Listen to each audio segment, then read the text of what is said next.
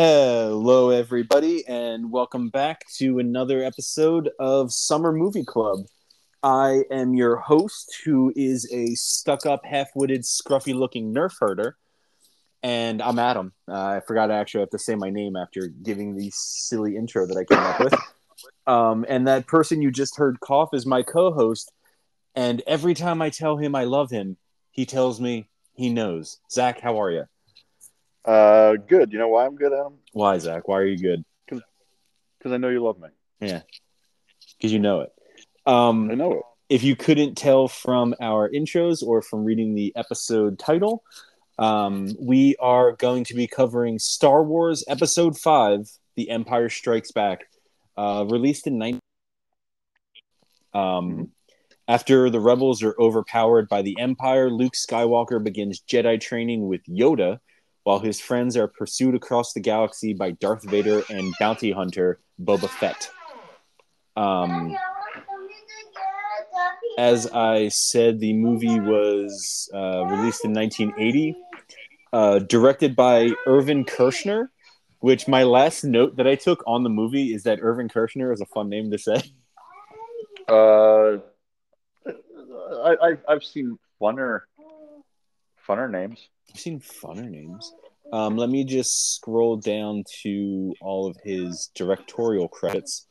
I feel like I'm not going to know a lot. You can't. Um, Yeah, I don't think he's very. I mean, watch. You'll look it up, and he's like a 6-time. His movies he's directed won like 6 Best Picture Oscars. But I don't particularly. I can't. Another Irvin Kershner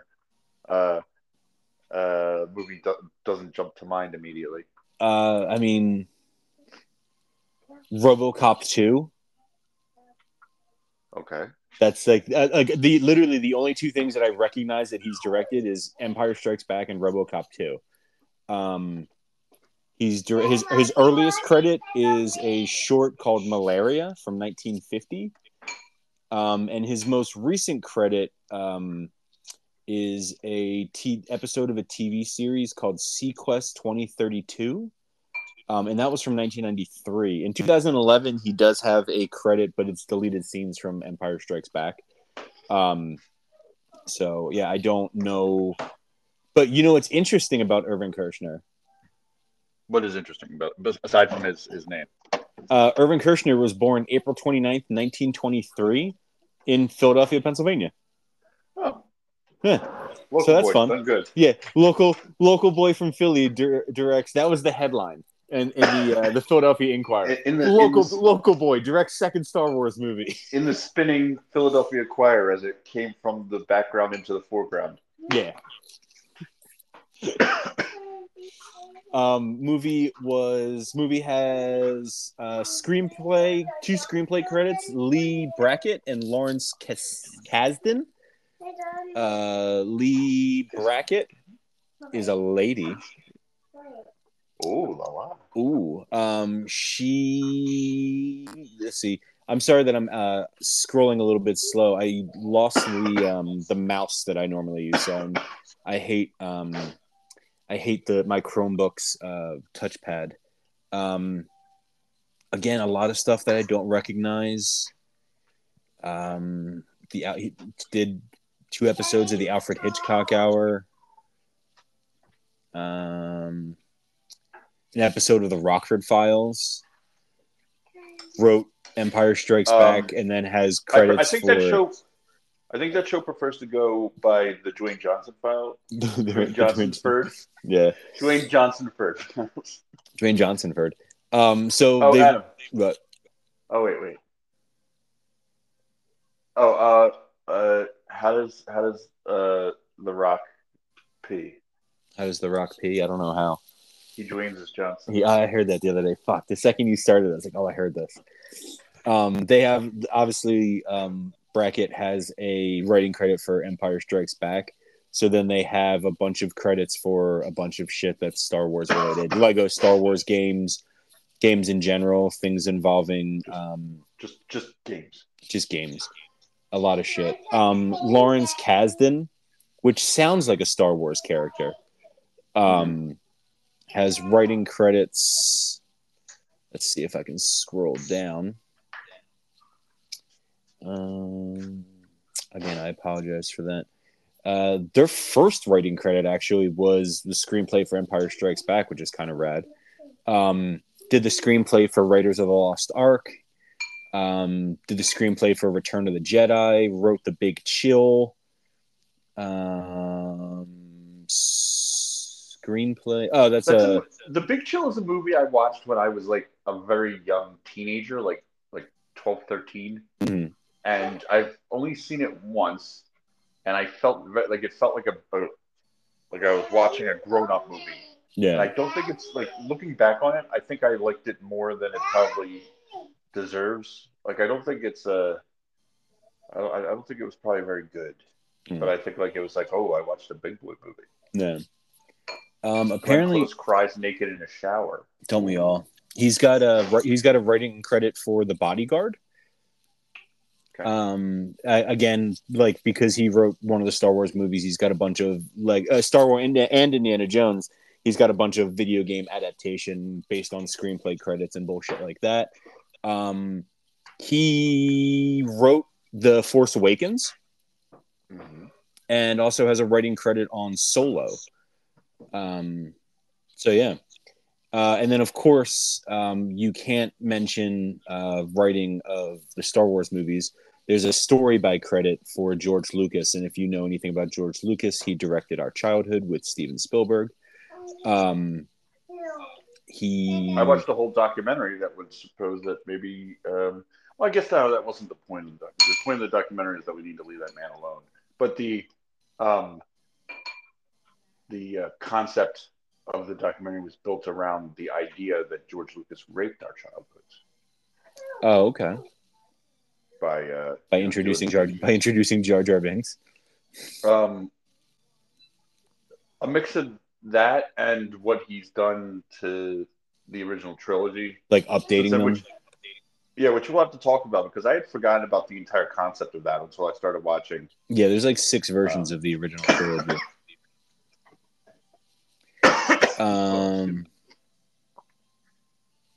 Let's see. He's just got a bunch of. I mean, American Graffiti, all the Star Wars, all of the Indiana Jones. I would say you and I, unless I mean I might be speaking out of school, but I know for me personally, we're of a generation that has probably never seen the original theatrical cuts of of Star Wars, the original trilogy. Yeah, I have. I haven't. I've seen the original. It's very hard to find. It is very hard to find, but I found them. You know what? I may not have seen all of them. I know for a fact I've seen the original cut of the first one. I know I've seen the original cut of A New Hope. I may not have seen the original cut of Empire and Jedi, but I've definitely seen the original cut of New Hope. I think for like a certain for a certain point, like you need to have like the laser discs to be able to see. Yeah. I heard an interesting theory about part of why that is. Sorry, I'm taking a couple bites of some leftover lunch soup from the children. Continue because I have an interesting writing credit for George Lucas. Continue. The original trilogy was edited by his then wife, who left him for the guy who did the stained glass windows for their home. Oh. And by re-editing the trilogies himself and releasing them as special editions, he's effectively removed her credit from the films. So she's not owed anything? She's no longer... she does not get any residuals or any credit from any of the special releases. So if he does not release or make available the original cut, he doesn't have to pay her money. It's not even. It's like she doesn't. She doesn't get any. She doesn't get any money. She doesn't get any credits. It's almost like I don't know why, but it reminds me of that line from. It reminds me of that line from The Social Network where it's like it's gonna be like I'm not a part of Facebook, and he's like, you're not a part of Facebook. I actually I got very deep. I like recently into because have I spoken about the podcast Blank Check on this podcast? Yeah. If for those who do not remember me talking about them, because I don't remember talking about them, or are unfamiliar with the podcast, the original conceit of the podcast was it started as they were just going to do a podcast about episode one. Just every week was about a different aspect. Like the Phantom Menace episode one? Yes. Okay. And the debate was what is like the what do you call it? The thesis statement or thesis question of the podcast is what is episode one about? But like the bit that they did, because after 10 episodes they realized it was not a sustainable concept. So then they started doing the second one, but the running gag they did was that they pretended that they were unaware of any of the other movies. Oh, like, yeah, you know what? Like I specifically remember you talking about that, like saying that they were basically covering the first one as like episode one as if none of the others existed. Yeah, at the end of every time they were about to go into the next movie, they would pretend like they'd be like, "Oh, let me just Google real quick, make sure we're done." And they were like, "Wait a second, guys, they made another one."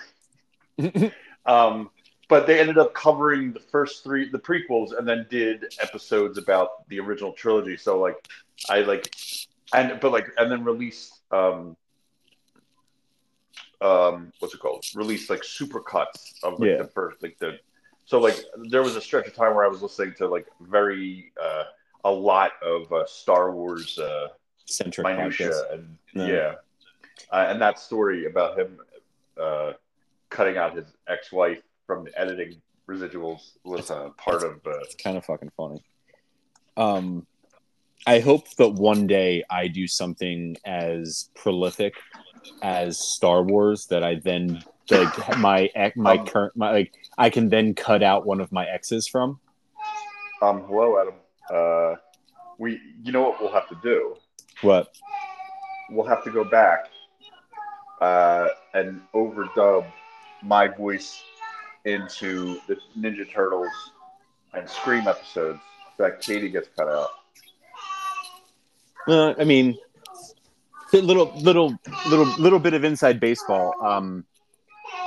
I've been a friend of the podcast, Katie. You know, she's been on as Zach just mentioned. She was a part of this episode, the Scream episode. She was part of the Ninja Turtles episode. She's been in the background on a bunch of episodes because I recorded a bunch at her apartment. Her and I had an argument that led to us breaking up. But don't get me wrong, you don't have to break up with her. I think we should just do this. Oh, okay. I would say her and I have since patched things up, and are currently. No, it has nothing to do with you not being together. Oh, okay. We just together. It's more of just like. Okay, that's what I thought you were getting at. We're just gonna cut her out of it regardless. Just gonna cut her out of it, just for the sake of it. Just for the hell. I like it. She'll probably be on board. Scrolling through George Lucas's credits, a weird credit that he has is Tony Hawk's Pro Skater 4. Oh, because Darth Maul's in it. No. Well, actually, now that I think about it, Tony Hawk's Pro Skater 3 should be on here as well. Because in Tony Hawk's Pro Skater 3, you can play as Darth Maul. But in Tony Hawk's Pro Skater 4, you can play as Jango Fett. Oh. Not Boba? Not Boba, Jango. Because it was right around when Clone Wars came out. Okay. Let me see. Was he little inside baseball? Little inside baseball on my end. I'm going to be eating lunch while we record. Nice. Yeah, a lot of George Lucas's credits are Indiana Jones, Star Wars, things of that nature. He probably gets credit for. By the way, just go back real quick. I'm sorry. I didn't even the documentary I mentioned. Hold on a second. Benjamin. For people that are curious, the documentary that I mentioned earlier, I never said the title, about George Lucas, called "The People versus George Lucas." Mm-hmm. Very good, very interesting documentary about about um, maybe at the heart of it is who owns a piece of art once it's released to the people. Is it the people or the creator? Yeah. Um, but a very good documentary. If you wanted to search that out. I was just while scrolling through George Lucas's credits. I just realized that us releasing a Star Wars episode this week is actually very fitting because today, as of we are recording, is February 28th, and March 1st is the premiere of Mandalorian season 3. Oh shit! Tomorrow. Yeah, tomorrow is I didn't realize today was the 28th. yeah yeah. So tomorrow is the release of the premiere of season 3 of the Mandalorian, which means for at least 2 weeks, Zach and I will solely be talking about dramas where Pedro Pascal escorts a magical child somewhere. Mm-hmm. It was you that sent me that, right? That was like every single TV series Right, yeah. is just going to become. Yeah, scientists estimate that by 2052 or something like that, like all television shows will be Pedro Pascal Yeah. shepherding magical children. And then what's the name? What's the name of the guy who plays Gus? Giancarlo Esposito. Giancarlo. Yeah. Yeah, Giancarlo Esposito is just going to be the bad guy and everything because he plays it so fucking well. Friend of the podcast, Giancarlo Esposito. Zach, what movie was Giancarlo Esposito in that we covered? Do the Right Thing. Exactly. Oh, was that the right answer? I was imploring you to act correctly and just tell me. Yeah. I just left into the answer there. Yeah. So getting into the movie, is there no matter what is going on, I don't know about you, but there is something in the combination of the sound of John Williams' score and the opening crawl that just like it gives me like tingles every time, no matter like doesn't matter which fucking Star Wars I'm watching.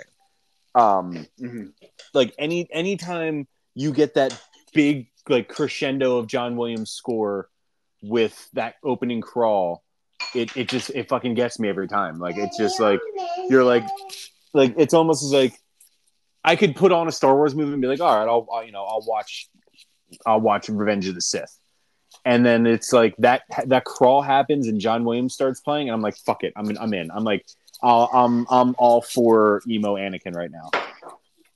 I like the concept that you put it on and you're not into it, like you're just you're forced to put it on. No, like you'll just put something on as like background noise.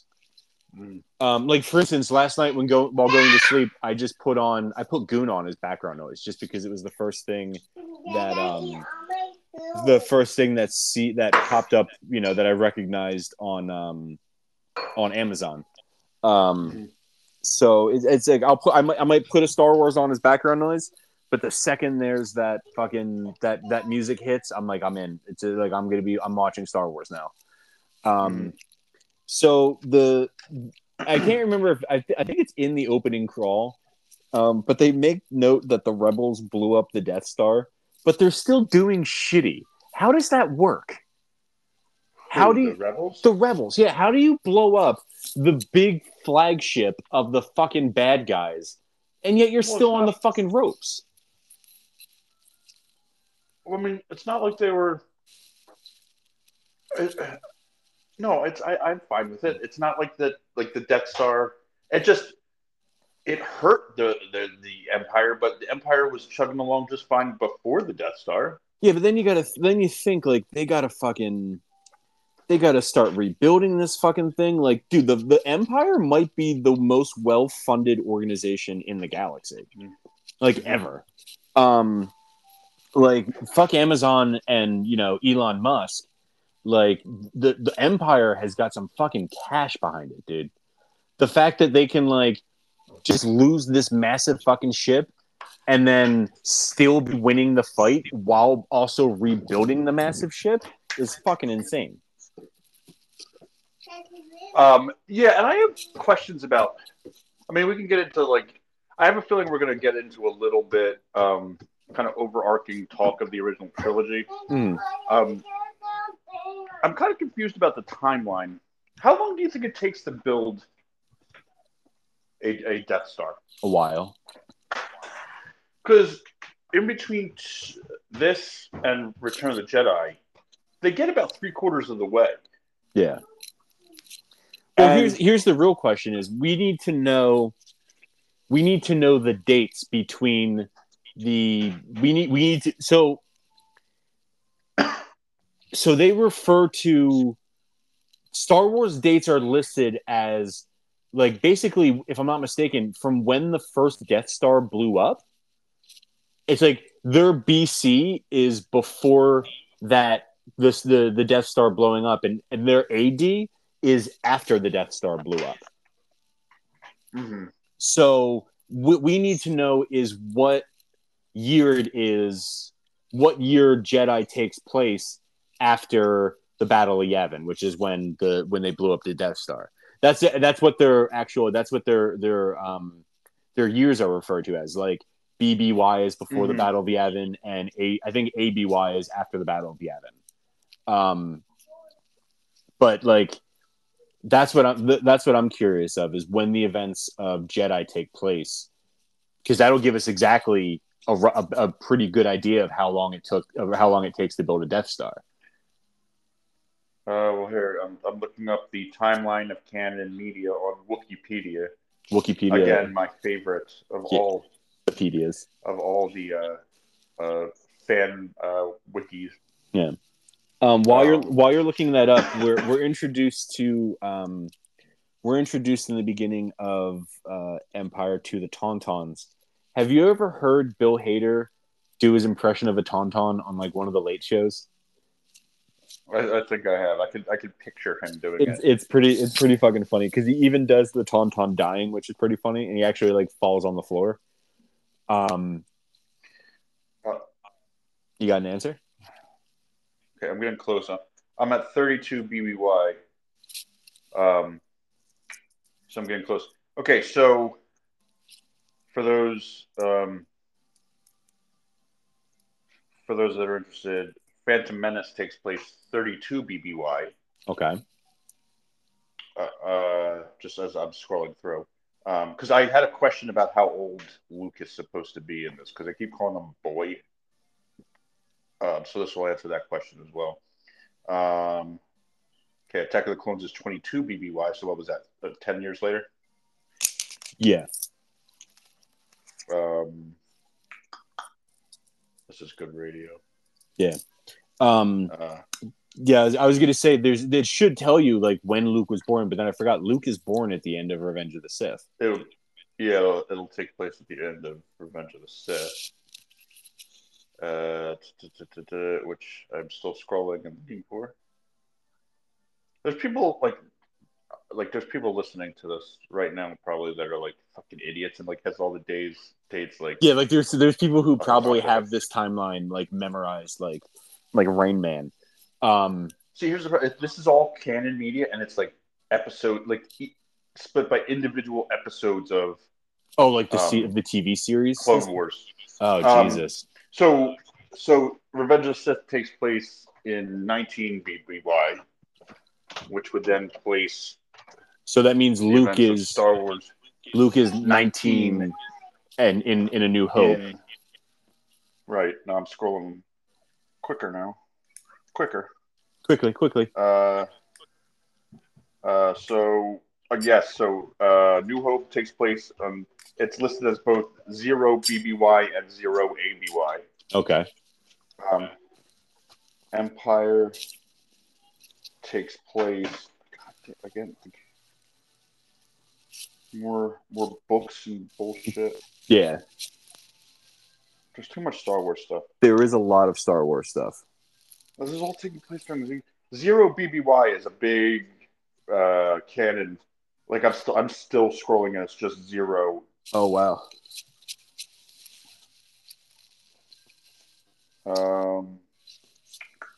All All right, I'm past 0 now at least. We're at 1 BBY. While you're So still, go ahead. yeah, Yeah, I say I'll while you're take care of scrolling, this. I'll talk about more things about. I found Empire Strikes Back takes place in 3 ABY, putting um, Luke's age at 22. Okay. So continue with what you're saying. I replied. Speaking of Luke, if I'm not mistaken, real life events affected the shooting of um, real life events affected Greedo. the shooting of Empire.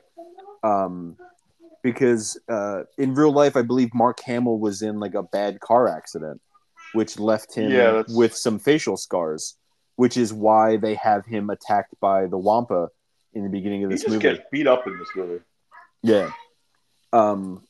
But yeah, I thought that was kind of interesting that they it was almost like if I'm not mistaken, didn't they do the same thing? Like that's why Brad Pitt, like they wrote Brad Pitt's character like being put in the cast in Seven because he actually like broke his arm in real life. He broke his in the scene where his hand goes through the Oh, windshield that's what of it the was. car, He or the cuts up. window of the car. That Yeah, he really broke. He really. yeah, he fucked his hand up. So I have an answer here. we got an answer. Yeah, Return of the Jedi takes place in 4 ABY, so it takes a year to build a Death Star. Or, I mean, theoretically, they could have been working on it because it's not like the first one everyone knew about it because they like it just showed up and everyone's like, look at that moon Yeah, or small planet. What do they call it? Did they say they call it a moon? something like that. Yeah. So they could have been working on it for 4 years. Well, I can't see. It's been a while. So you just recently so I watched and took my notes on Empire back in December. It's currently March. Zach, you watched Empire presumably today or yesterday. I started it yesterday. I finished it this morning. Do we see a Death Star in Empire? No. All right. So realistically, it could take about 4 years to build a Death Star. More because they're only about three Oh, that's quarters right. of You the way said done. actually, yeah, more than 4 years. So if you're, let's call it 5 years. Yeah, so they're like 3/4 of the way done. Which, considering the size and scope of the project, and I'm also going to operate under the assumption that they didn't blow up the first Death Star and then like the next day they started building it again. Like I'm sure they had to regroup. right. So I'm going to say it takes about 4 years. I'm going to say it was about a year after the initial Death Star blowing up, they started rebuilding the second one. So we're about 3/4 of the way through at 4 ABY in Return of the Jedi.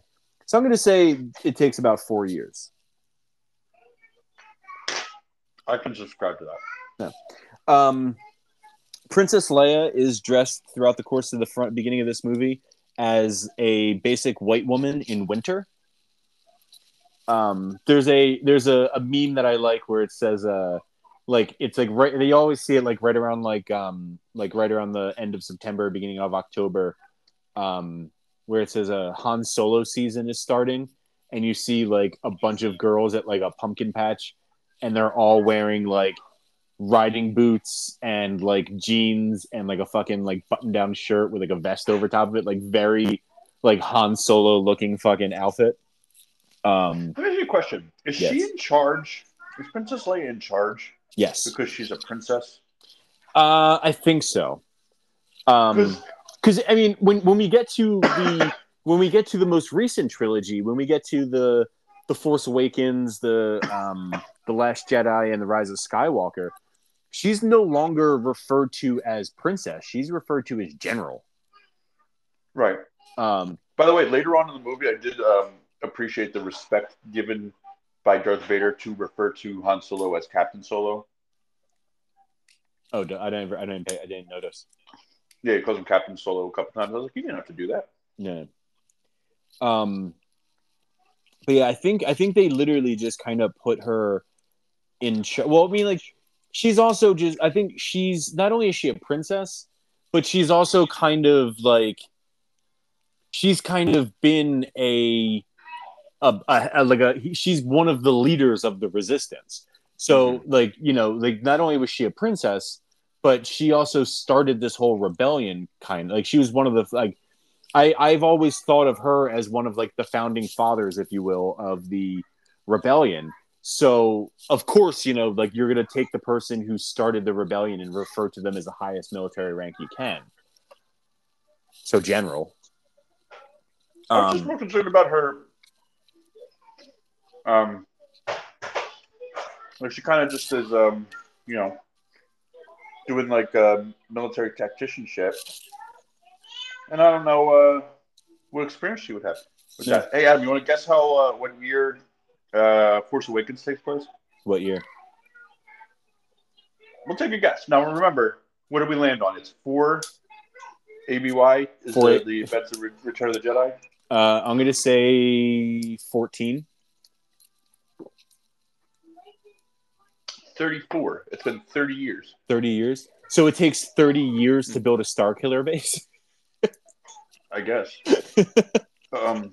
And by the way, also as I'm scrolling through, the events of at least the first season of The Mandalorian take place in 9 ABY. Yes, I know the first season of The Mandalorian takes place in between Jedi and Force Awakens. But much closer to Jedi. Yeah. Obviously, because of the spoiler alert appearance of young Lucas Skywalker. Yeah. Younger Lucas Skywalker. Yeah. I'm going to start referring to him as Lucas. Is Lucas Skywalker. I like when like Han is looking. He's like he's like Luke hasn't come back yet. Luke hasn't come back yet. So he goes to go out to look for him, and the guy's like, "You'll die out there." And he's like, "Well, fuck it, dude. I'll see you in hell. My buddy's out there." Like, it's very much like the level of friendship that's displayed in the town when Ben Affleck's like, he's like, "I need your help." He's like, "You can't ask me about it. I can't tell you what we're doing." He's like, "But we're gonna hurt people." And Jeremy Renner just responds with, "Whose car are we taking?" Like that's the level of friendship that Han Solo is displaying right here, going out into And fucking the Hoth tundra to find Luke. it makes more sense now knowing that there's 3 years of building friendship between, but it's the same problem um, that comes up in the prequels, where I mean it's easier to buy here because there's not um, as much stake, I guess, Mm-hmm. in the friendship as there is between Obi-Wan and Anakin. Yeah. But like basically we're supposed to read a camaraderie in the prequels between the two and based completely and solely off of just them telling each other stories in an elevator. Yeah. Where because and the thing that the original did better was that that sense of camaraderie starts to build a little bit in the first in New Hope. Mm-hmm. So but like the problem, you know, in between Phantom Menace and Attack of the Clones, like Anakin's a completely different actor, a different person. He's not Yeah. Yeah. Anakin ages like 10 years mm-hmm.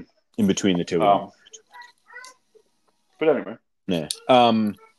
Something I wanted to note, when my oldest son we were potty training my oldest son, we used to bribe him to go to the bathroom. So what we would do is every time he would go to the bathroom, he would get a sticker. And then when he got so many stickers, I think it was like when he got like 10 or 20 stickers, he could get a toy. So my son became very obsessed with creatures of all sorts. And Star Wars is just a fountain of creatures, which we'll talk about later in the episode. I believe they refer to it as a creature fountain. Yeah, one of the things that he got. Thanks for going along on that one. Yeah. He has a small stuffed animal. He got a small stuffed animal Godzilla, and then I introduced him to Star Wars stuff.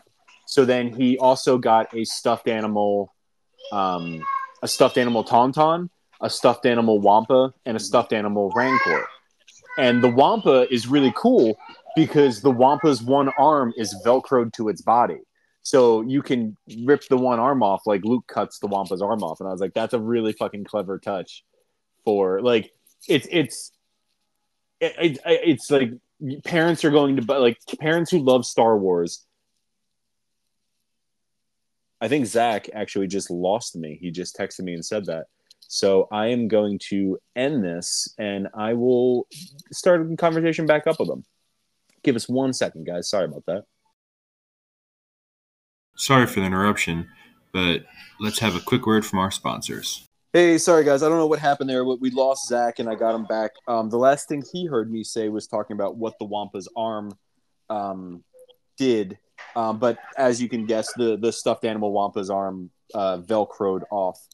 But I thought it was really clever because there's going to be like people like me, for instance. I love Star Wars. My son doesn't know Star Wars, so I'm going to buy him the Star Wars toy, and it's a nice little clever nod to the parent who's most likely buying it for the child that it does this. But yeah. R2 has been. Oh, I like the line. Wait! I forgot to one of my points since before we move past the opening crawl. Well, too far past the opening crawl. How long ago and far away do you think this is? A long, long time ago. Well, I know it's a long, long time ago, but No. we talking like 1976? No, 1980 to be precise. Yeah, what if it's like, wait, what was the, like, I forget what they do a joke on Blank Check where it had to be, like they were like, it was like you said it was a long, long time ago. It's like, God, it should have been that long, like maybe like 30 years. I mean, George Lucas had to be there. Like, how else would he have known what to write? Yeah, it's pretty rad. They do it better than Heinz did. I love there's a part where like C3PO is interpreting R2D2 saying basically like what the odds of Luke and Han surviving are, and C3PO just goes, R2 has been known to make mistakes, and then starts to walk away, and then stops and turns back and goes, from time to time. But I don't know why, but it just strikes me as funny. I feel like this movie is C3PO's coming out party. Yeah. He gets to shine a bit in this. Yeah. I have a note that just says Luke almost died like that girl from Yellow Jackets, which is coming back soon, by the way. Mm-hmm. Which I'm excited about. Why do tauntauns... What? There's a question? I was about to raise one of my first questions that kind of relates to the Star Wars universe in general, not necessarily this movie. Why are all Star Wars planets one thing? Because it's easier. Yeah, I guess, but like, even as we got into the prequels, when like the technology that was there, like they go to Coruscant and the entire planet is a city, and like they go to not to keep bringing up Blank Check, but there's a hilarious breakdown of what it means for an entire planet to be a city. Yeah, it's insane. Like and when they're like at what point like are you uptown and at what point like how far around the planet do you got to go to get downtown? Yeah, it's the idea. Like it sounds cool when you say it, like, oh yeah, the whole planet's a city, but in reality, that's a fucking nightmare. There's a reason why the whole planet is in a city, is because it's too big to fucking govern. But I mean, yeah, and then like we have we have the planet where they're making the clones, and it's just a giant. It's just a hellish landscape of ocean rainstorms, and then we have the lava planet from episode 3. Even in episode 2, there's another planet, like the planet where they go to with the big fight scene at the end. Like that's all a fucking. It's like a weird. It's weirdly just like Arizona. Like. Yeah, Tatooine's just a big ball of sand. Yeah, Tatooine's just a sand planet. Like And speaking of I mean, how Naboo kind of, and like when we see Naboo in episode 1, Naboo seems like it's the closest like correlation to like Earth, where there might be like different climate zones and shit. I don't think so. You know why? You know Why? why? Because when they land on the Naboo, Mm-hmm. when the Trade Federation lands and Obi-Wan and Qui-Gon are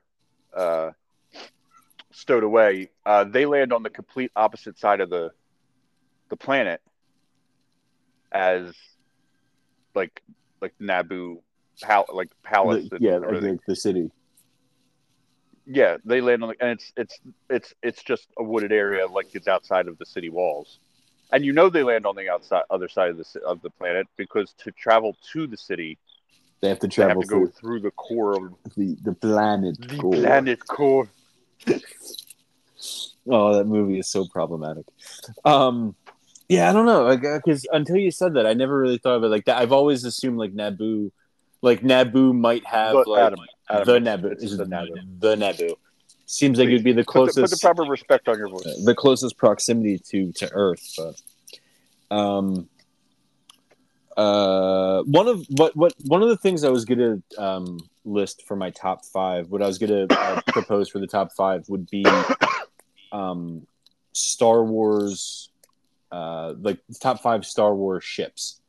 And the Snowspeeder would be right up at the top, because the Snowspeeders are fucking rad, dude. Like, I wish I could fucking travel by Snowspeeder. I forget who calls them a laser brain, but somebody calls somebody a laser brain. That's a solid insult. Mm-hmm. We get the shot of Zach. Fun fact: do you know what the name of Darth Vader's ship is? I do not. It's called the Executor, Nice. which is a badass name for that ship. Like, it's just it's an imposing looking ship. So the Executor, I think, is a cool name for it. What's not cool is that Vader has a Pokeball for some reason. Yeah, he's just in a ball for the first half of the movie. Yeah. What is cool though is that he can choke people via Skype calls. I have a note about the logistics of force choking. Do you need to have visual of the person, as long as it doesn't matter if it's via video? I guess. Or can he just imagine force choking somebody anywhere in which case, why does he just force choke Luke? Yeah, because then there's no movie. But yeah, I would imagine you have to, like, that's the vibe I always got, that you have to have some sort of... You got to see the neck? Yeah, you got to be able to see the neck. Otherwise, you could just be blindly groping at them, and that's a lawsuit. Yeah, you don't want to force grope anybody. Yeah. Maybe you do. I don't know. Yeah. Each of them. I used to have a Hoth playset. I remember when I was younger, I used to have some Star Wars figures. And I had a couple ships. I had an A-Wing. But it was funny because I had an A-Wing and it came with Han Solo. At least in the movies. He may fly one in one of the books, but Han Solo, to my knowledge, does not fly an A-Wing. He just flies the one ship. Yeah, he just flies the one ship. He's a fan of the one ship. He's really into them. Yeah, he's really into that one guy. By the way, speaking of the Millennium Falcon, it wasn't until this movie that I really kind of, because you see in the special editions, it seems like it's a special edition. You can see an outside view of the ship and see into the cockpit. Mm-hmm. And the cockpit is all the way off to the one side of the ship. Yes. And I never really thought about it. I guess I kind of thought maybe, because if you think about the Millennium Falcon, you know how it's kind of like forked in the front? Do you want me to get really nerdy on you and explain to you why the cockpit is on the side of the Millennium Falcon and not at the front? Go ahead. Because the Millennium Falcon was originally used as like a freight liner, basically. Like, it basically just transported freight. So where the fork is on the front is where the ship would dock to unload its freight. So you had to have the cockpit off center so the person flying the ship could see where they're docking the ship properly. That's why the cockpit is off center. Gotcha. Yeah. I'll throw in a bunch more random factoids. Good. Can't wait. Here's an interesting factoid. Probably one of the more badass things that we got from Empire Strikes Back was the AT-ATs. There's actually I thought to ask how you refer to them. I refer to it by the letters AT-AT. I don't say at. Not the at. Yeah. Which sounds like sounds like Mars Attacks. Sounds like yeah. Yes, it does. That's exactly what I was about to say. There's a Lego set that came out not that long ago of an AT-AT walker, and it was a very interesting Lego set because there's actually a piece in the set that once you put it together, like once you assemble this one piece, it does not come apart, which kind of goes against like what Lego has been about for forever. Yeah. Lego's always been you put it together, you take it apart, you build something else. This one Lego piece is designed not to come apart once you put it together for this set. And like, there's no undoing it. It's not like can you take that piece off once you put it on, or is it like I think what you do is like you build. I think what it is it's a. I haven't looked that far. I tried looking into it right after the set came out, but I couldn't find anything exactly what it was.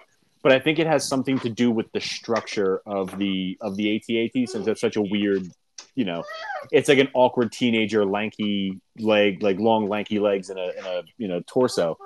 I think what it has something to do with the structural integrity of it. So once you put it together, you can once you build it, but once you remove that piece from it, the piece itself that you built to be the structural part of that, you cannot take apart that piece. I like to think like it. Like I talked about how cool the AT-ATs are, but then like literally a single hand grenade brings it down, which is kind of bullshit. Well, I mean, you think about like German war tanks. The same thing could be said if you put it in the right spot. True. I had a problem with Han needing to like feeling like he needed to like go because Jabba would be looking for him. My issue with that is that they hold up on Hoth with the impression that they would be safe from the reaches of the Empire. Yeah, I doubt Jabba has better resources than the Empire. They built a Death Star in 4 years. I doubt Jabba has better resources than the Death Star or than the Empire. So he's like, they're like, oh, Darth Vader's not going to find us, but Jesus, that sand slug, right? That sand slug, who I'm pretty sure couldn't even exist in this climate. No, he would get very hard and stiff. Yeah. Let's talk about snowtroopers for a second, Zach. Okay. Snowtroopers look very clansy to me. I don't know what it is, but they look very clansy. I have a question about the helmets of the Empire. Why so many of them are all like full head covering helmets, but like not all of them. Like when you see for lack of a better word, I guess you would call it a cockpit of the AT-AT. The two guys that are controlling it have full head. Yeah, they've almost got like TIE fighter pilot helmets on. Yeah, but then the guy who's in charge doesn't. He's got like you can see his face and shit. He's kind of wearing the same helmet that the guy who takes care of the Rancor. Yeah. You know what it almost looks like? It almost looks like an oversized like German, like World War II German helmet that like it goes all the way down his head, but his face is still open. Which I'm sure that was done purposely. Like the fact that I can look at that helmet and see a World War II Nazi soldier helmet, I'm sure that there's something that can be said about that. That was intentional. I'm thinking about it now. It's funny because any question I raise, I'm sure, like for most movies, it's like, oh, I guess we'll never know the answer to that. I'm sure there's answers to all these stupid minutia questions that somebody's come up with. Because that's just how crazy the what's it called? The Star Wars universe and the people that create it and maintain it are. Yeah. I'm sure somebody has a logistical reason for why the AT-AT guys wear full face helmets, but not the guy that commands it. Yeah, I'm sure there's a reason. I like when Luke gets to Dagobah. He's like R2, you stay in the car. I'm gonna take a look around. And what does R2D2 do? Wait, He immediately gets out of the car and falls in the water and becomes a nuisance. you jumped over two things I wanted to point out about this sequence of them leaving Hoth and Luke going off to Dagobah. He goes off to Dagobah in a way that would make you think that that there was no longer a threat. Like, you know what I mean? Like, it's like, well, like he's like peace, I'm out. While Millennium Falcon is actively being chased by he's actively being pursued by TIE fighters, and Luke's just like, all right, see you guys, have fun with that mess. I gotta go. Yeah, I gotta go. A ghost told me to go somewhere. Yeah, the ghost told me to go to the swamp, so I'm going to the swamp, guys. And also, is Dagobah a system or a planet system or a planet? I'm not 100% sure. They repeatedly refer to it as the Dagobah system. Yeah, but then he gets to a single planet and he's like, "Oh, there it is, Dagobah." Yeah, I don't know. Like if it's a system, how would you know which planet has Yoda? Maybe the Force was guiding him. Yeah. Oh man, see, that's another thing about any questions you have about these movies. Yeah, it can all be explained away by magic. By the Force is telling them to do it. Yeah. Let's talk about Vader's gross head. Vader's gross ass head. I don't know what he does, but I just have a note that says, Han Solo, you lovable scoundrel. Oh, she calls him a scoundrel, doesn't she? I don't remember. Probably. The first time and he says that you don't have enough scoundrels in your life. Yoda. Dude, how do we feel about? Do we feel that the relationship between Han and Leia? I know. What are they doing? She wants to go outside. No, it's raining. Tell her she's an idiot. Do we feel that the relationship between Han and Leia is earned? Is there enough there? I think so. I mean, again, this could be chalked up to things we don't see in the 3 years. Yeah. But they go from antagonistic to each other to kissing. Well, so that's the thing. I don't think they're never. Yes, they're antagonistic towards each other, but I never think it's never true antagonism. Like they're never like no. It's I think it's always there's an attraction. It's that kind of like. But she's pulling kind the girl's pigtails in class. Yeah. Like she's trying to deny that attraction because he is a scoundrel, and he's just like, yeah, exactly. He's just pulling the girl's pigtails on the schoolyard. Because I feel like we don't see any like romantic thing there in what is chronologically, and we'll have to get into the chronology of the timeline of this movie in a bit, because there's a big gaping plot hole that it's not like you and me aren't mining new ground here. It's a known plot hole. So but chronologically, from the time we see them bickering on Hoth till they kiss in the Millennium Falcon, it's like the next day. Yeah. Do we want to talk? I mean, I guess we'll talk about the plot hole later when we get to Cloud City. Yeah. Let's talk about how creepy the Yoda puppet is. But let's talk about. I find the CGI Yoda much creepier. Oh yeah, absolutely. But like the in retrospect, like the Yoda puppet is creepy, but when he giggles, it is everything to me.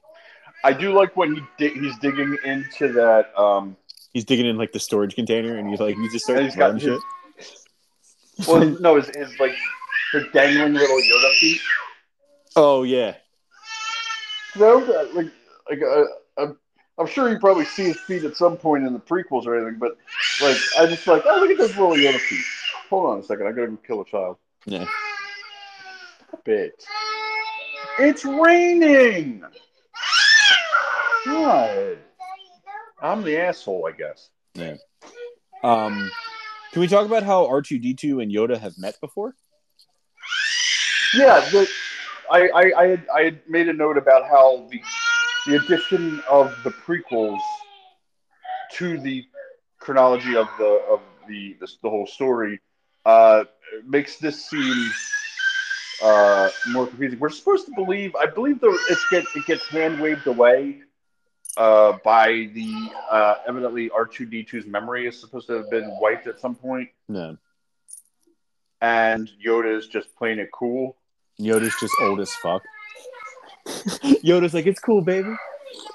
Um, I forget but why. yeah, Oh, these are characters that have. I was trying to think of what happens in my note that I made this note, but at one point, Leia and Han are like kissing, and like C3PO just like pops in and like ruins the whole moment. Right. Yeah. So the C in C3PO stands for cockblock. I was just, yeah. For a second in my head, I went, yeah, that's why his name is CB30, but that's No. not what it is at all. Oh my fucking god! Stop it. I have a note that says Yoda has been training Jedi for 800 years. I wonder what the ratio of human years to Yoda years is. Like dog years? What do you mean? Like how we for instance, we in the Mandalorian we're introduced who he's told Mando is told is like 50 years old. But then you get him and he's a fucking infant. So I want to know exactly what the aging ratio is from Yoda's race to a human. Can we talk? Here's another thing I never thought about until I was watching it, and I think they're referred to as humans at some point in the movie. Shouldn't humans be called something else? I don't know, maybe.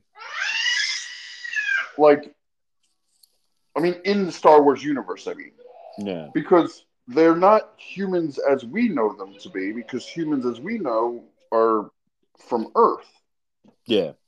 And none of these humans are from Earth. So I feel like they should be called.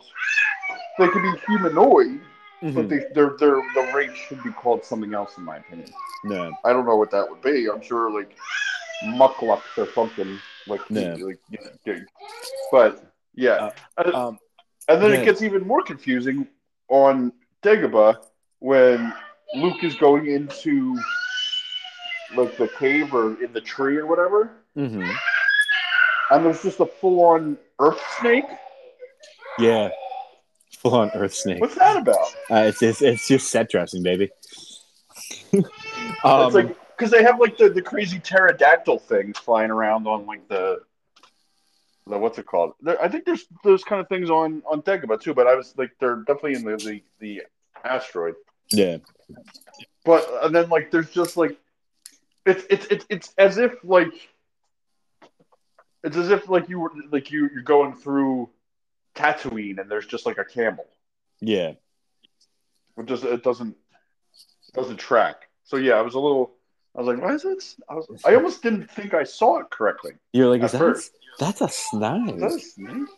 I don't know about you, but I can no longer see I can't see Yoda say you will be without hearing him say, don't fall asleep.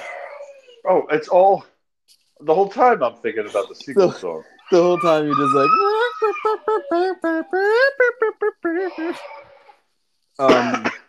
so it turns out the whole time Han, Leia, Chewie, and the droids and C3PO were inside a giant space dick. I have a penis worm. That's one of my notes. I used to have a figure that was Luke training, and he had a backpack that with a little Yoda figure you put in the backpack. I used to love it. Yo, just suffocate her. She'll still find a way to cry. I'm just gonna have to move. Mm-mm. and not tell her where I'm going. Just throw Just not give her my forwarding address. Yeah, just throw the whole kid out when that happens. Oh wait, I have a note. I like that they didn't feel I like that they didn't feel like designing shit for Dagobah. So they just got some regular snakes and lizards. Yeah, like they could have even like at the very least put like a headband with some like spring ears or like you know what I mean? Yeah. Like a headband with like alien antenna that you can put on the snake. Yeah, just like something different. I'd be all for it if the snake was wearing just like spring loaded um alien antenna headband. I'd be like, all right, right on you. You mentioned now that we're at talking about the thing where he's in the cave and he fights Darth Vader, but Darth Vader is him. We get that. Why does the mask explode like a car in a cartoon that fell off a? I have no fucking clue. But what are we supposed to take away from this, that there's evil in all of us, or is there's potential for evil for all of us? It's supposed to show his greatest fear, which is that he will become evil. Vader, not specifically Darth Vader, but he will. Yeah. We get the moment that we've all been waiting for, which is Boba Fett himself, the Fett Man. It's weird that I like when. What is that? Good. No, I said I have a note that says it's weird that a tiny ship. How big are cloaking devices? Because he says something about a ship of that size can't have a cloaking device. Are cloaking devices what just I interpreted fucking massive? My interpretation of it was not that it's the size of a cloaking device, but the power that is necessary to generate. Oh, okay. Like that's what I interpreted. Like you need a bigger ship with more power. No. So we get the introduction of the bounty hunters. And I like how they're down in like the little conversation pit, like the human. They're in the bullpen. Workers, like yeah, and like the one guy goes, "We don't need their scummery" or whatever he says, and the one guy just goes, "Yes, sir," like as if he's being given. Like, just made me laugh. He's like, "He's not ordering you to not need their scummery."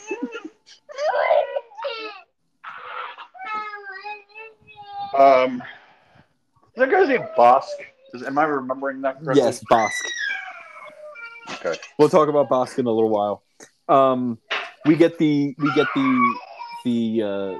sage wisdom of Yoda: do or do not. There is no try.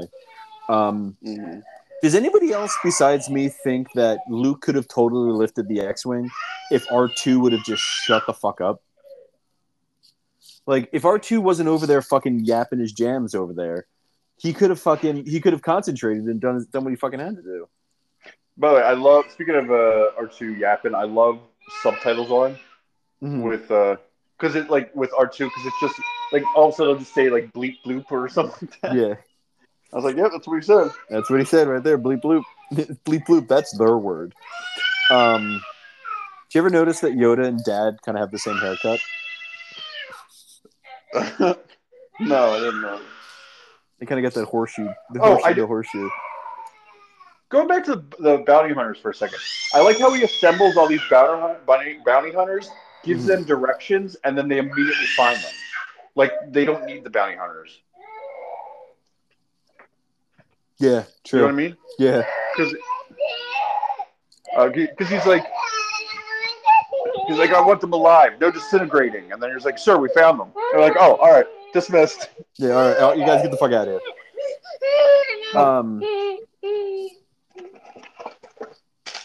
I have a.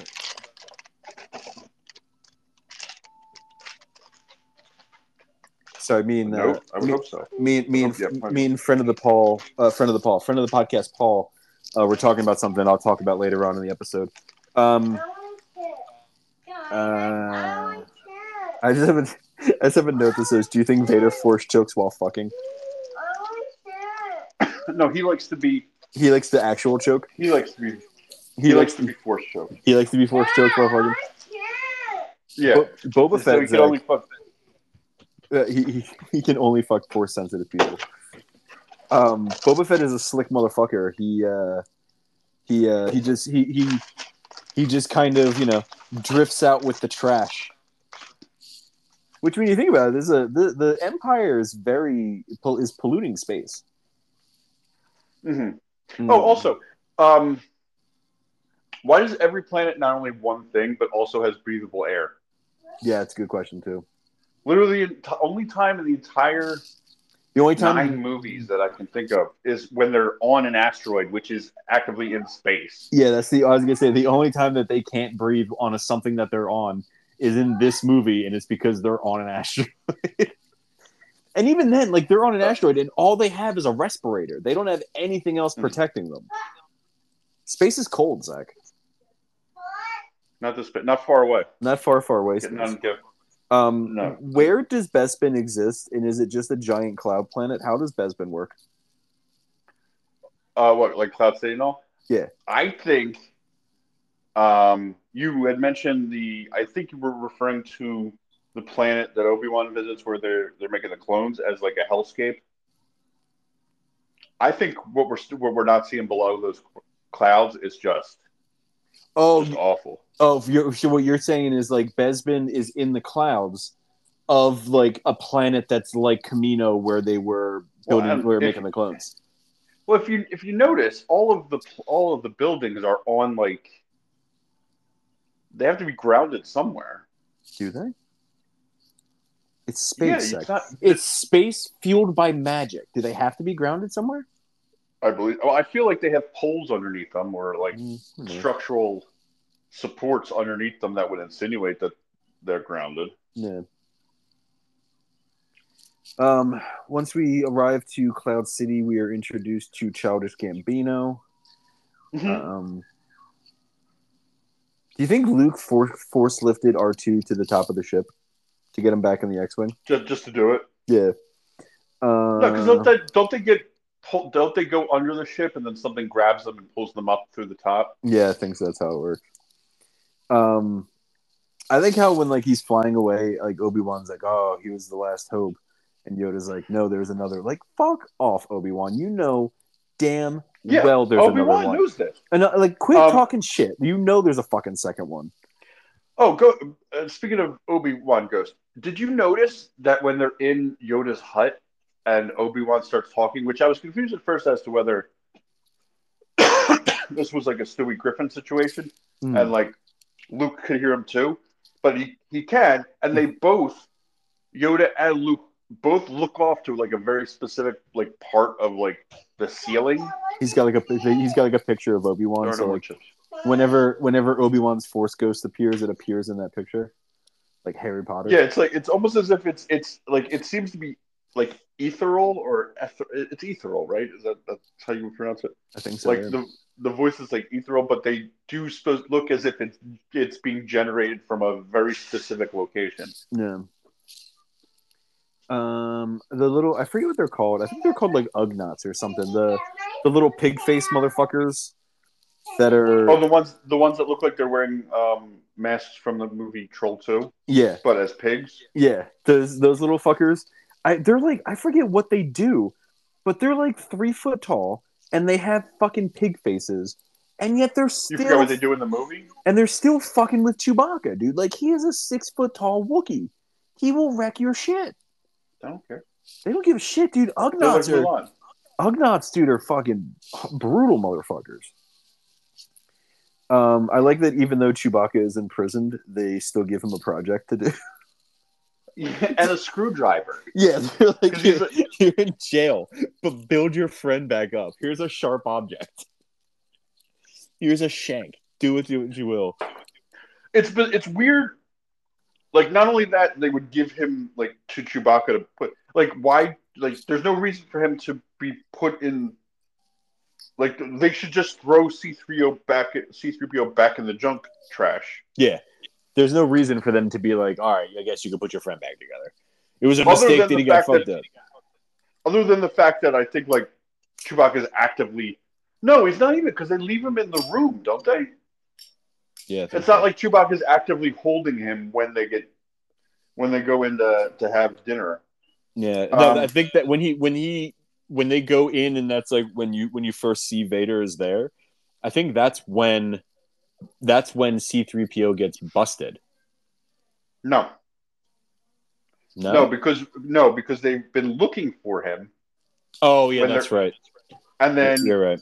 and then Chewbacca finds him um, in In the this, yeah, junk, yeah. brings him to. Keep in mind it has been almost 2 months since I watched this movie, so I was about to say, I was about to say, it's been almost 2 months since they got to Cloud City because of this whole timeline. Like how, like let's. This is of course, the plot hole that I was referencing earlier. How long was Luke on Dagobah versus how long? Because they leave simultaneously from Hoth. yeah. Luke travels to Dagobah, goes through extensive Jedi training in the same time frame that they Han and Leia leave Hoth, go to the asteroid, leave almost immediately, and fly to Cloud City. Maybe maybe Dagobah Days are different. Oh, Dagobah Days is the name of my new folk album.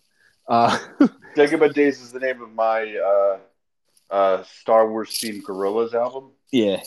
Dagobah Days might be like different from like every other, like, you know, like how they always say like a day, like an Earth day is like a day on like Pluto might be different to like might be like 6 Earth days or something like that.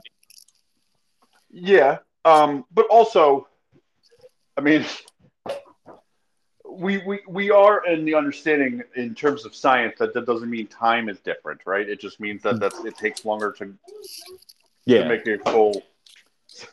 So, but Like we're just making.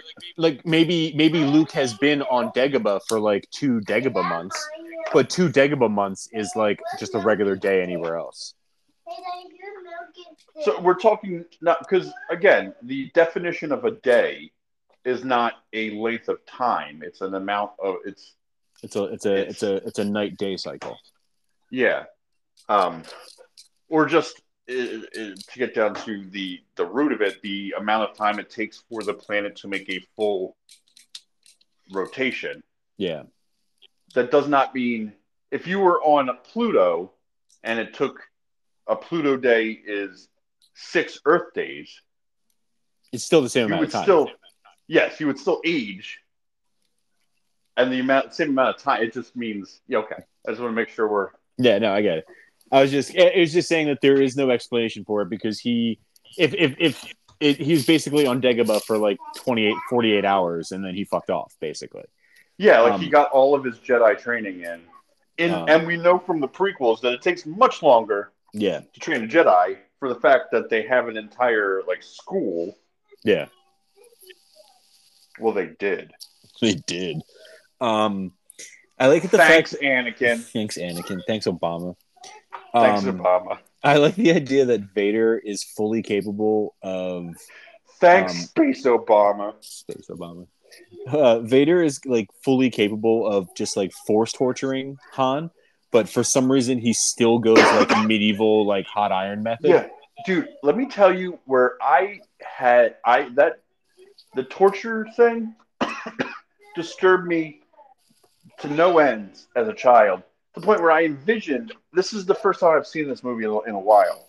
I Mm-hmm. had envisioned it being like the torture device being much more explicitly tortured. Like, dude, I have a memory of seeing inside the thing that they're lowering his face into, and there being like razors and Mm. um like basically the equivalent of like a pizza cutter, Oh, okay. like, but like because what is it going on there? It's like heat, I I think think, I think it's literally just like hot iron. but also electricity because they're Yo, yeah, I don't fuck. It's fucking weird. It's confusing. When all you have to do is just force torture them. Like you can force torture them, and you probably save a lot of energy. I think they call that forceing. Forsuring. That was a strain. That was a strained one. I It used sounded. It's one of those ones that sound better in your head. yeah. I used to have a Han Solo in Carbonite figure. It was really cool because it was the Han Solo figure, and then there was the Carbonite. But on the back of the Carbonite, there was like two little arms that basically grip around the Han Solo figure's waist. So you could I remember that. Yeah, you could put Han into the Carbonite. It was really fucking cool. I'm confused about how they put him into the Carbonite, and then the Carbonite comes out with a computer system in it. Yeah, it's confusing. It's very confusing. Also very confusing is the fact that he goes into the Carbonite handcuffed and comes out with his hands up by his head. I didn't even think about that. That's true. Slave One is a weirdly designed ship. It's still cool as fuck, but it's designed very strange. And in the Book of Boba, we finally get like an inside look of Slave One, so we can kind of figure out how it works. Wait, Book of Boba, are you referring to Mandalorian season 2.5? Yes, exactly. Okay. So we're talking about the same show. Yeah. You if I remember correctly, it was definitely in that you actually see inside Slave One and how it works is like a weird like gyroscope type thing. Seems unnecessary. Seems like there'd be easier ways to build a ship. Yeah. I don't know why. I don't know what he did, but I have a note that says Vader fights like a bitch. It's when he like does that slap where like your hands are up in front of you and like kind of like flapping. He like slaps at Luke like that.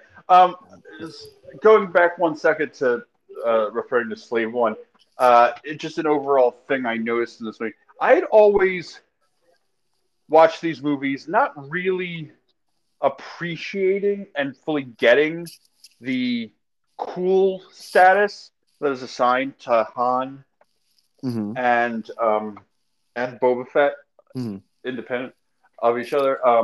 I got it this time watching the movie. I was like, oh, I get like why Boba Fett is cool. Like, yeah, like he's just like the whole time he's just kind of like he's like the entire time he's just kind of like almost sauntering around while holding what looks like a sawn-off shotgun. Like he just looks cool. Looks cool. The ship's cool. Yeah, the ship's cool. The armor's cool. The gun's cool. Everything about him is cool. And then in regards to Han, especially in the beginning of the movie when he's doing his pigtail pulling, like I was like, I get it. This guy, like when she calls him a scoundrel, like this is like the first time in watching these movies where I got it and I understood. Yeah. So. We get I wanted to make reference to Pitch Perfect for a moment, if I will. Correct. Oh, yeah. I was wondering when we were going to get to this. Yeah. There's this scene in Pitch Perfect where the one character is trying to convince Anna Kendrick to like watch movies, and like she talks about how she doesn't like movies because they're too predictable or something.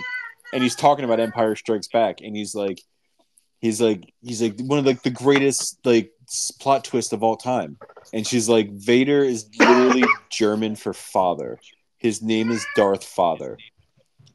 But Vader is not German for father. Vater is German for father. It's pronounced Vater. So kind of yes. Kind of he's almost so Anna Kendrick's sounds like Anna Kendrick's a bitch. Sounds like Anna Kendrick is just being a bitch to what's that kid's name? Jesse. Skyler. Jesse. No, wait, isn't he? I don't know his name. Is his name Jesse in the movie? I think the actor's name might be Skyler. I'm pretty sure the actor's name is Austin Skyler. Skyler Austin. Hold on. Skyler Astin plays Jesse. Okay. His name is Jesse? Yeah. Oh, get the fuck out of here. That's right. Good job. Man. It's almost as if we host a movie podcast, and I should have some knowledge about the over.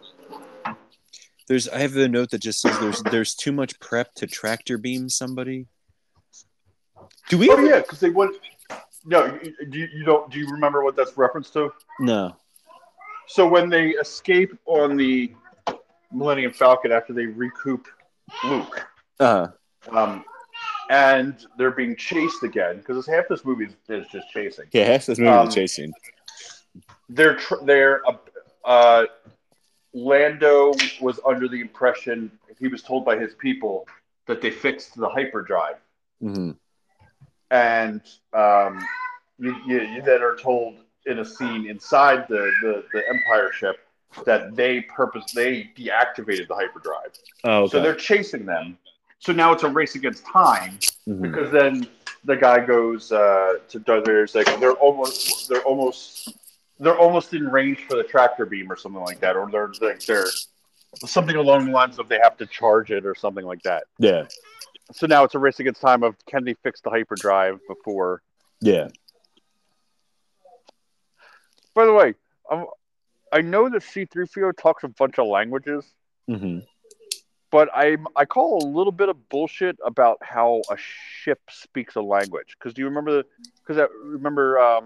Well, in all fairness, he speaks to R2D2, which basically is he just speaks beeps and bloops, and so I'm assuming that a ship speaks the same way that R2D2 would. He's not. It's not a language per se, but he can speak to the ship in the sense that like he can diagnose the ship based on what like signals that he's getting from it.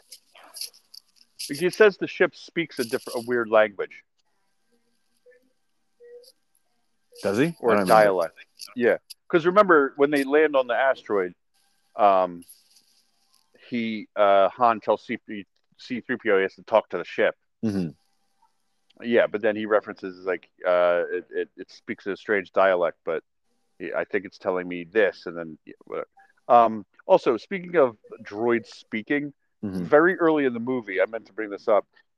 Han is walking through the base on Hoth, and C-3PO is following him and talking to him.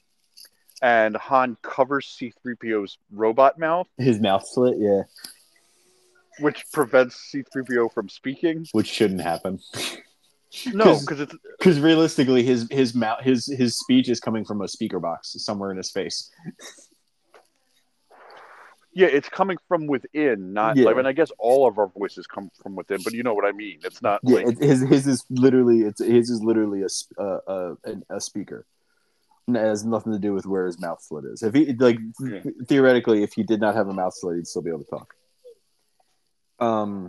I don't think we ever hear them say Boba Fett's name in this movie. I don't think so. I don't think so either. Now that I'm thinking about it, but like I didn't write down every. Yeah. I know what his name is. You know what I mean? So it's not like I was waiting to find out. Yeah. I'm looking at my notes now. Why? I have a bigger problem with Han going into the carbonite handcuffed and coming out unhandcuffed. Why did his lips get so big? Because carbonite, Zach, is cold. It's an exothermic reaction, so it expels heat, which causes expansion. I don't know. Another problem I had is when in the carbonite chamber, when Vader changes the deal again and tells him that he's taken Leia and Chewie, Lando gives a knowing glance to headband guy, robot headband guy. Yeah. They then immediately walk out of the chamber, theoretically, to bring the floating carbonite that is floating for some reason. Yeah. That's not addressed. Then to set off the plan, Lando then punches something into his Casio watch, which then awakens the robot head guy. He punches something into his Casio calculator watch. But like the guy is now, the robot headband guy is now in a different area and seemingly asleep.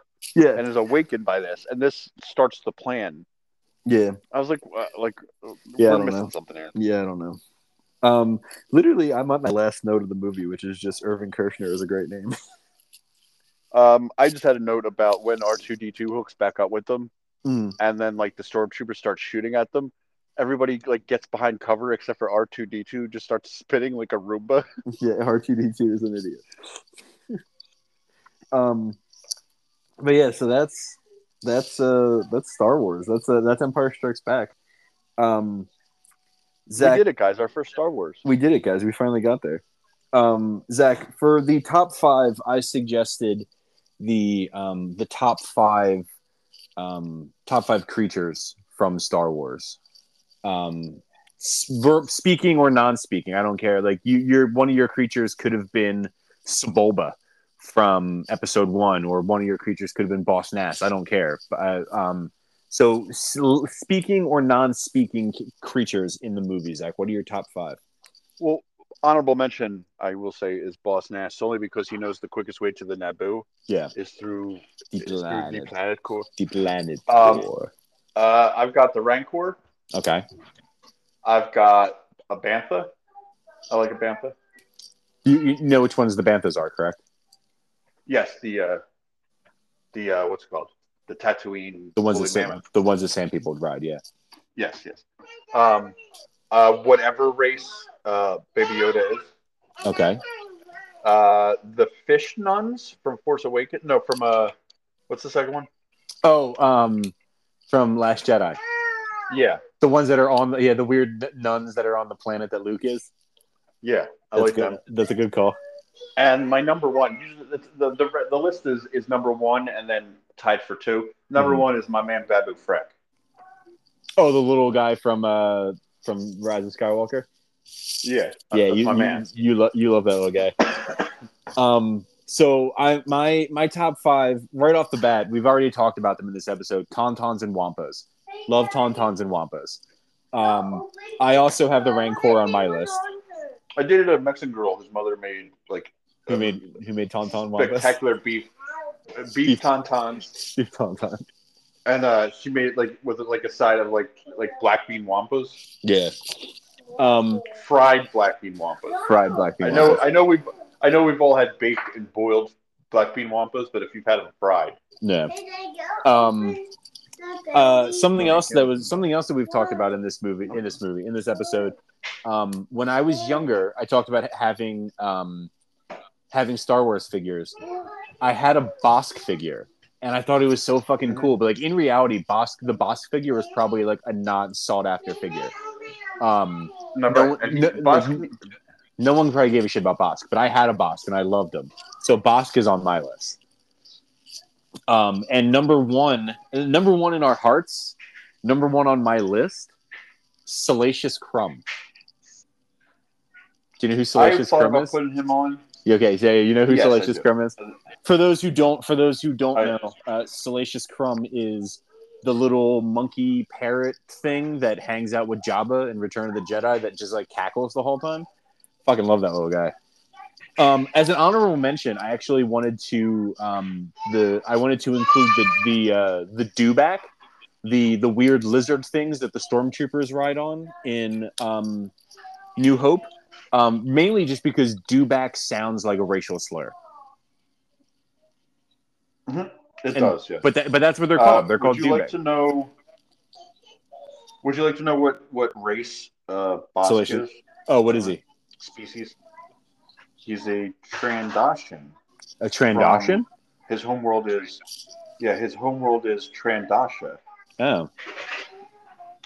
And in the events, we've established that, remind me, because I looked at a lot of dates, Empire takes place in 3B, BY, correct? Yes.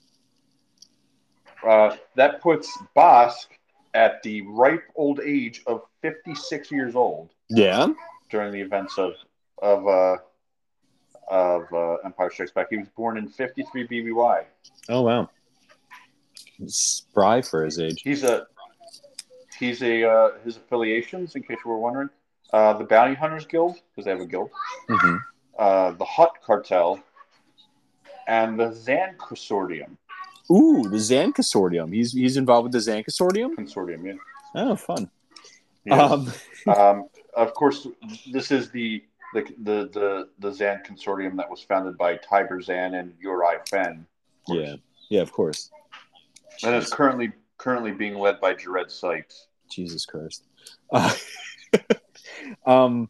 Zach, aside from Star Wars Episode 5, The Empire Strikes Back, what else have you been watching this week?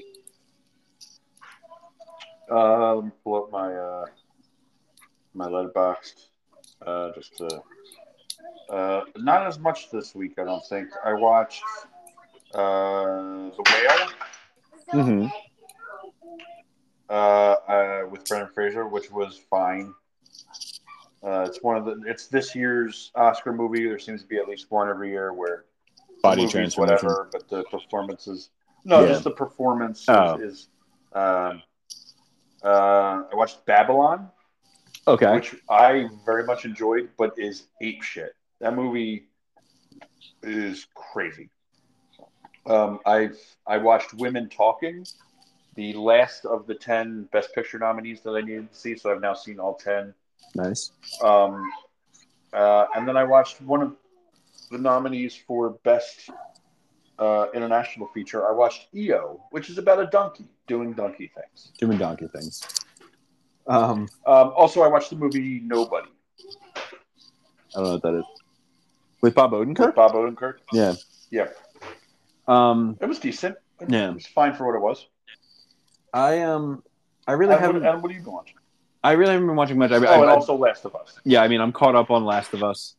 I've been listening to the. What was your overall like? If you had to put a letter grade on this last episode, maybe like a B minus. I would say B. I would say B overall, but comparatively with the other 6 episodes of the season, I would give it like a C. Like I think it was definitely the weak point of the. But in terms of an episode of television, I would probably say B. No. I've been watching that. I've been listening to the Bald Move coverage of it. I was listening to the Bald Move season 3 preview of Mandalorian today. I'm very excited for that. You just remind me there's a podcast when you're done. I want to shout out a podcast when you're done. All right. I want to talk about something that's coming up in my life. So I haven't going forward in my what are you watching. I'm also probably going to be talking a lot about what I'm listening to. Because a friend of the podcast, our brother Paul, and I are going to be starting a new podcast. It's kind of Paul's baby, kind of Paul's project, and I'm more of like the which is what which is very irresponsible for him to have this podcast be his baby because Paul has a baby. That he should be focused on that baby. Yeah. Because this new baby, does not need to be fed or changed or anything. No. The other one does. The podcast we're going to be doing, actually, it's going to be a video podcast. So you can actually you can go on YouTube right now and follow the Country Hipster podcast on YouTube. Paul has already posted some videos.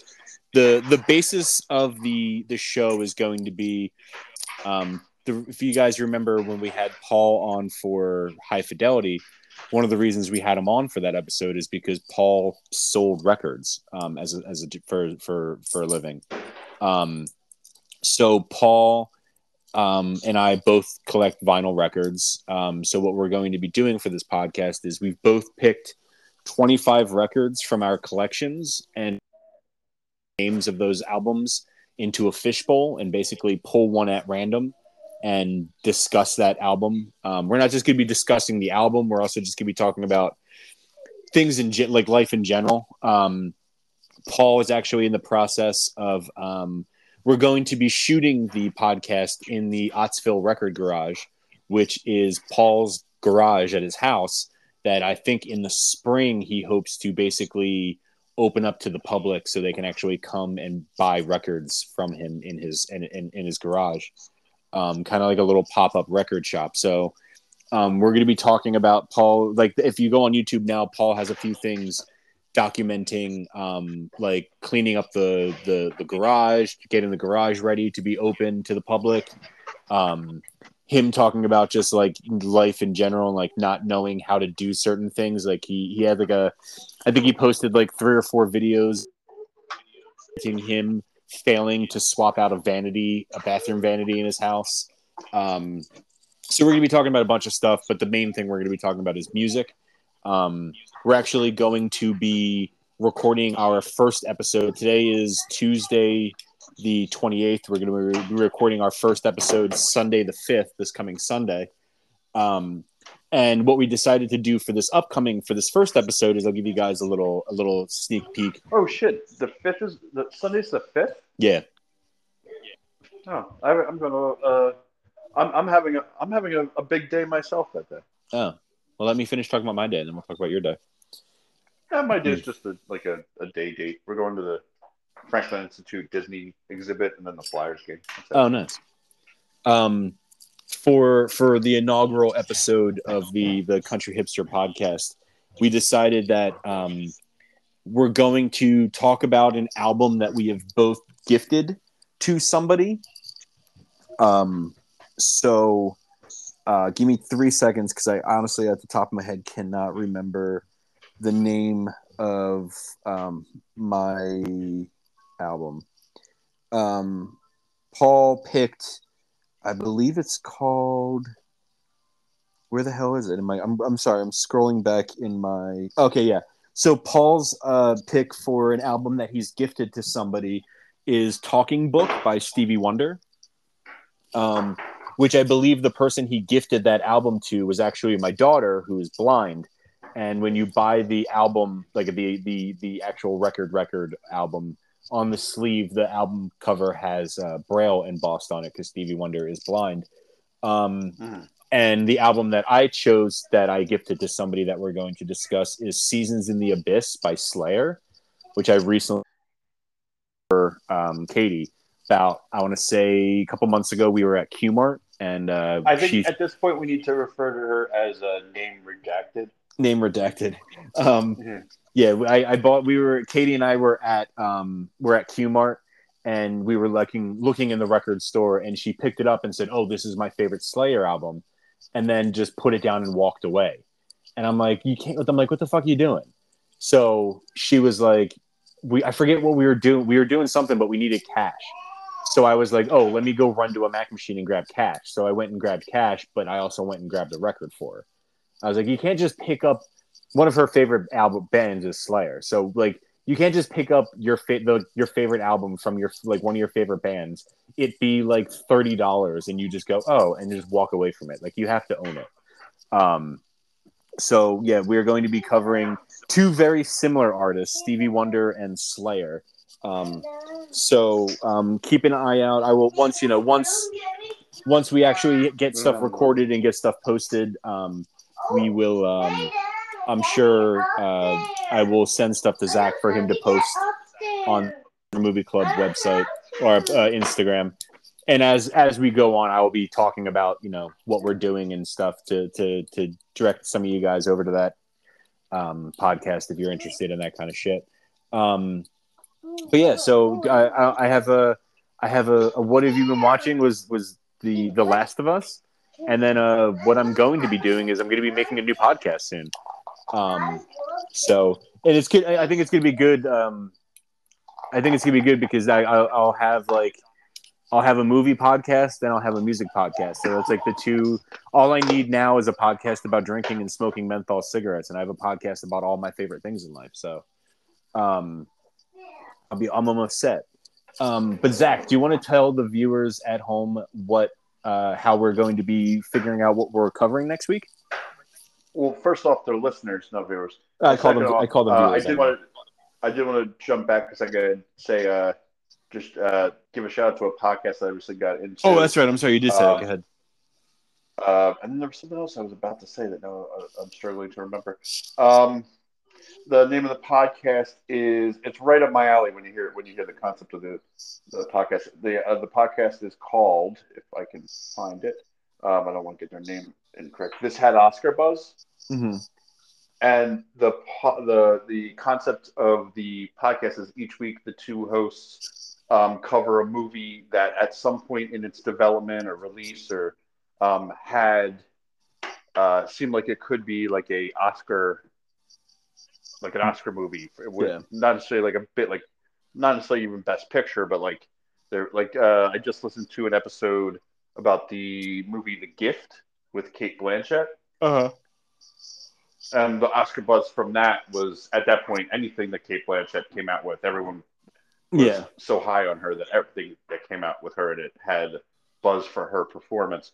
It's if you like uh, not only just first off, I love a podcast that will cover like I think we try to do cover movies that aren't like the immediate thought of a movie when you think of movies that people would talk on a podcast. Yeah, I mean, like I think Um, a couple of the movies that we have in the list for the next 10 weeks are definitely can definitely attest to that. So like for instance, some of the episodes I have downloaded that I haven't listened to yet are the movie Downsizing with Matt Damon, okay. Martha, Marcy, May, Marlene with Elizabeth Olsen. Listen Mhm. to an episode about the movie Life as a House. Okay. You remember that movie? Yeah, with Hayden Christensen. Uh-huh. Is Jenna Malone in that movie? Jenna Malone is in that movie. Is she Jenna Malone Um, just needs to stop it with her teenage melodrama bullshit. well, the episode just coincidentally I listened to directly after that. Mm-hmm. It was Stepmom, Oh, okay, perfect. which is more Jenna Malone More with her teenage teenage. melodrama bullshit. Um, uh, it's almost as if they changed the name of the podcast to the Jenna Malone Teenage Melodrama Bullshit Podcast. Yeah. Hold, hold on. Hold on. Shit, there was something else I was going to say. Oh, just to keep everybody updated on, I mean, I listed the things that I had watched in terms of Oscar, uh, uh, movies. Tomorrow, I might be doing the nerdiest movie, like Oscar nerd shit I've ever done. Um, there is a local movie theater that is currently showing uh, both the 5 nominees for live action short Mm-hmm. and the 5 nominees for animated short. Oh, so you can go and just like watch all of them? Right. So tomorrow, my plan as of right now is at 1:30 they're showing the animated shorts. So I'm going to Mm-hmm. walk over to the movie theater, see all 5 animated shorts. Well, I've already seen 3 of. Mm-hmm. Um, and then at 7 tomorrow night they're showing the live action shorts. So I'm planning on returning to the theater to see the live action shorts. As of right now, that'll knock off 5 things on my list. Mm-hmm. Um, as of right now, before seeing those 5 things, I am currently at, let me pull up, of the 54 things nominated for Oscars this year, I am currently at 74%. Jesus. When are the Oscars? After I see those shorts a week from Sunday. So I have So you got a little under 2 weeks to watch 25% of the shit that's nominated. I think at the end of it, if I see those shorts tomorrow, I will have. Let me pull up my list again. A lot of list pulling ups. Mm-hmm. I'm in the middle of a full length feature. So once I get rid of that and then the 5 things, I will need 1 documentary short. That will be the only short I will need of all 3 of the short documentary categories. And then I need 1, 2, 3, 4, 5, 6, 7 more feature lengths. You could do that. Yeah, 2 of them are on Netflix. I should be able to bang those out. I just got to. They're not movies I'm particularly Interested psyched in. about watching. Yeah. Especially because one of them is solely nominated. It's a 3-hour movie that's nominated for Best Song. Oh, geez. And the other one, I watched the first 20 minutes of and like needed to stop and go do something else. Yeah. Very self-indulgent from what I saw from the first 20 minutes. Mm-hmm. And that's another long one. That's 2 hours and 40 minutes long. So I'm looking at another 2 hours and 20 minutes of self-indulgence. Yeah. So yeah, I'm watching the last of the Best Actress nominees today. I started it earlier. Mhm. At the minimum, I want to. There's a movie called Living I need to see, which is nominated for both Best Actor and Best Adapted Screenplay. That's the one I need to get done Mhm. because I can get I can put my head down on the pillow, close my eyes, and fall asleep at night if I don't see everything. But if I don't see everything nominated for the big 8 awards, then I feel like I failed Yeah. my mission. Yeah.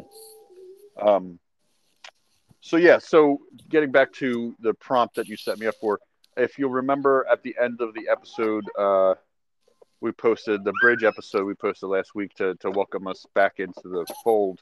I said to Zach, I posted that episode right before we started recording today because there were some technical issues that were encountered. But I entitled the episode "Interlude to Return." We made top 5 lists of movies we wanted to cover on the podcast. I took the list and I randomized the list.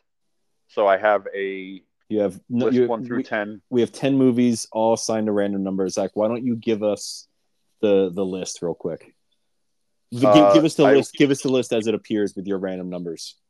Let me pull the picture up. We have Billy Madison, Real Steel, Wet Hot American Summer, Fargo, Knives Out, The Martian, Goon, Barbarian, Walk Hard, and Warriors of Virtue.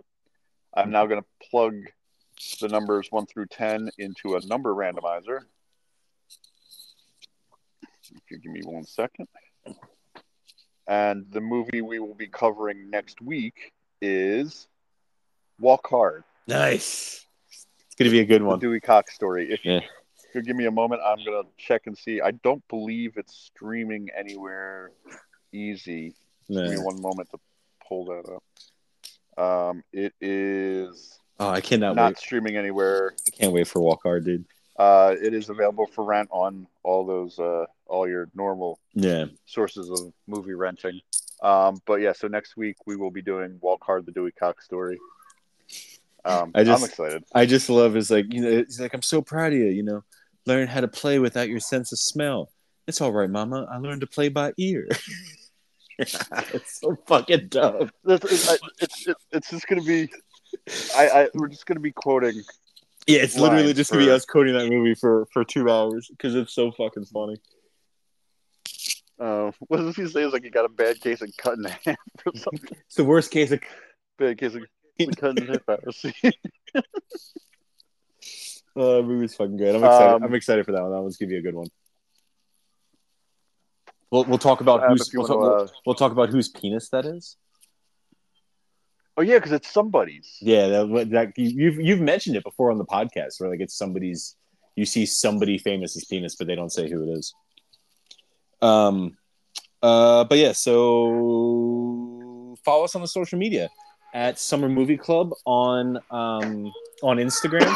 I mentioned a second ago, you can go onto YouTube and follow the Country Hipster podcast, which I will be, which I did as you were saying it. Oh, nice. Yeah, that will be posting some stuff in the near future. If you enjoyed listening to me and Paul talk over Zach and the High Fidelity episode, I'm sure you'll love the Country Hipster podcast. I loved sitting on air listening to that conversation. Yeah. So if you were a fan of that, if you're a fan of music in general, check out the Country Hipster podcast on YouTube, and then that's all. That's all the social medias that I got. Zach, that Twitter's just dead to the world. I've given up on Twitter. The only interaction I have with that Twitter now is when it pops up in my time hop. Yeah. And I can click on it and see the full tweet. But that's about it. Yeah. Zach, if you have nothing else to say, I will say, as we always say, be safe, be healthy, be kind to one another, and we will see you next week for Walk Hard, the Dewey Cox story. Should it be safe, be healthy, be kind to one another, and may the force be with you? I guess. I guess, and probably. But yeah, we will see you guys next week for Walk Hard. I can't wait for that. Yeah. May the force be with you. Observe. Yeah, if you observe, may the force be with you. All right, we'll see you guys next week. Love you guys. Mean it. Love it.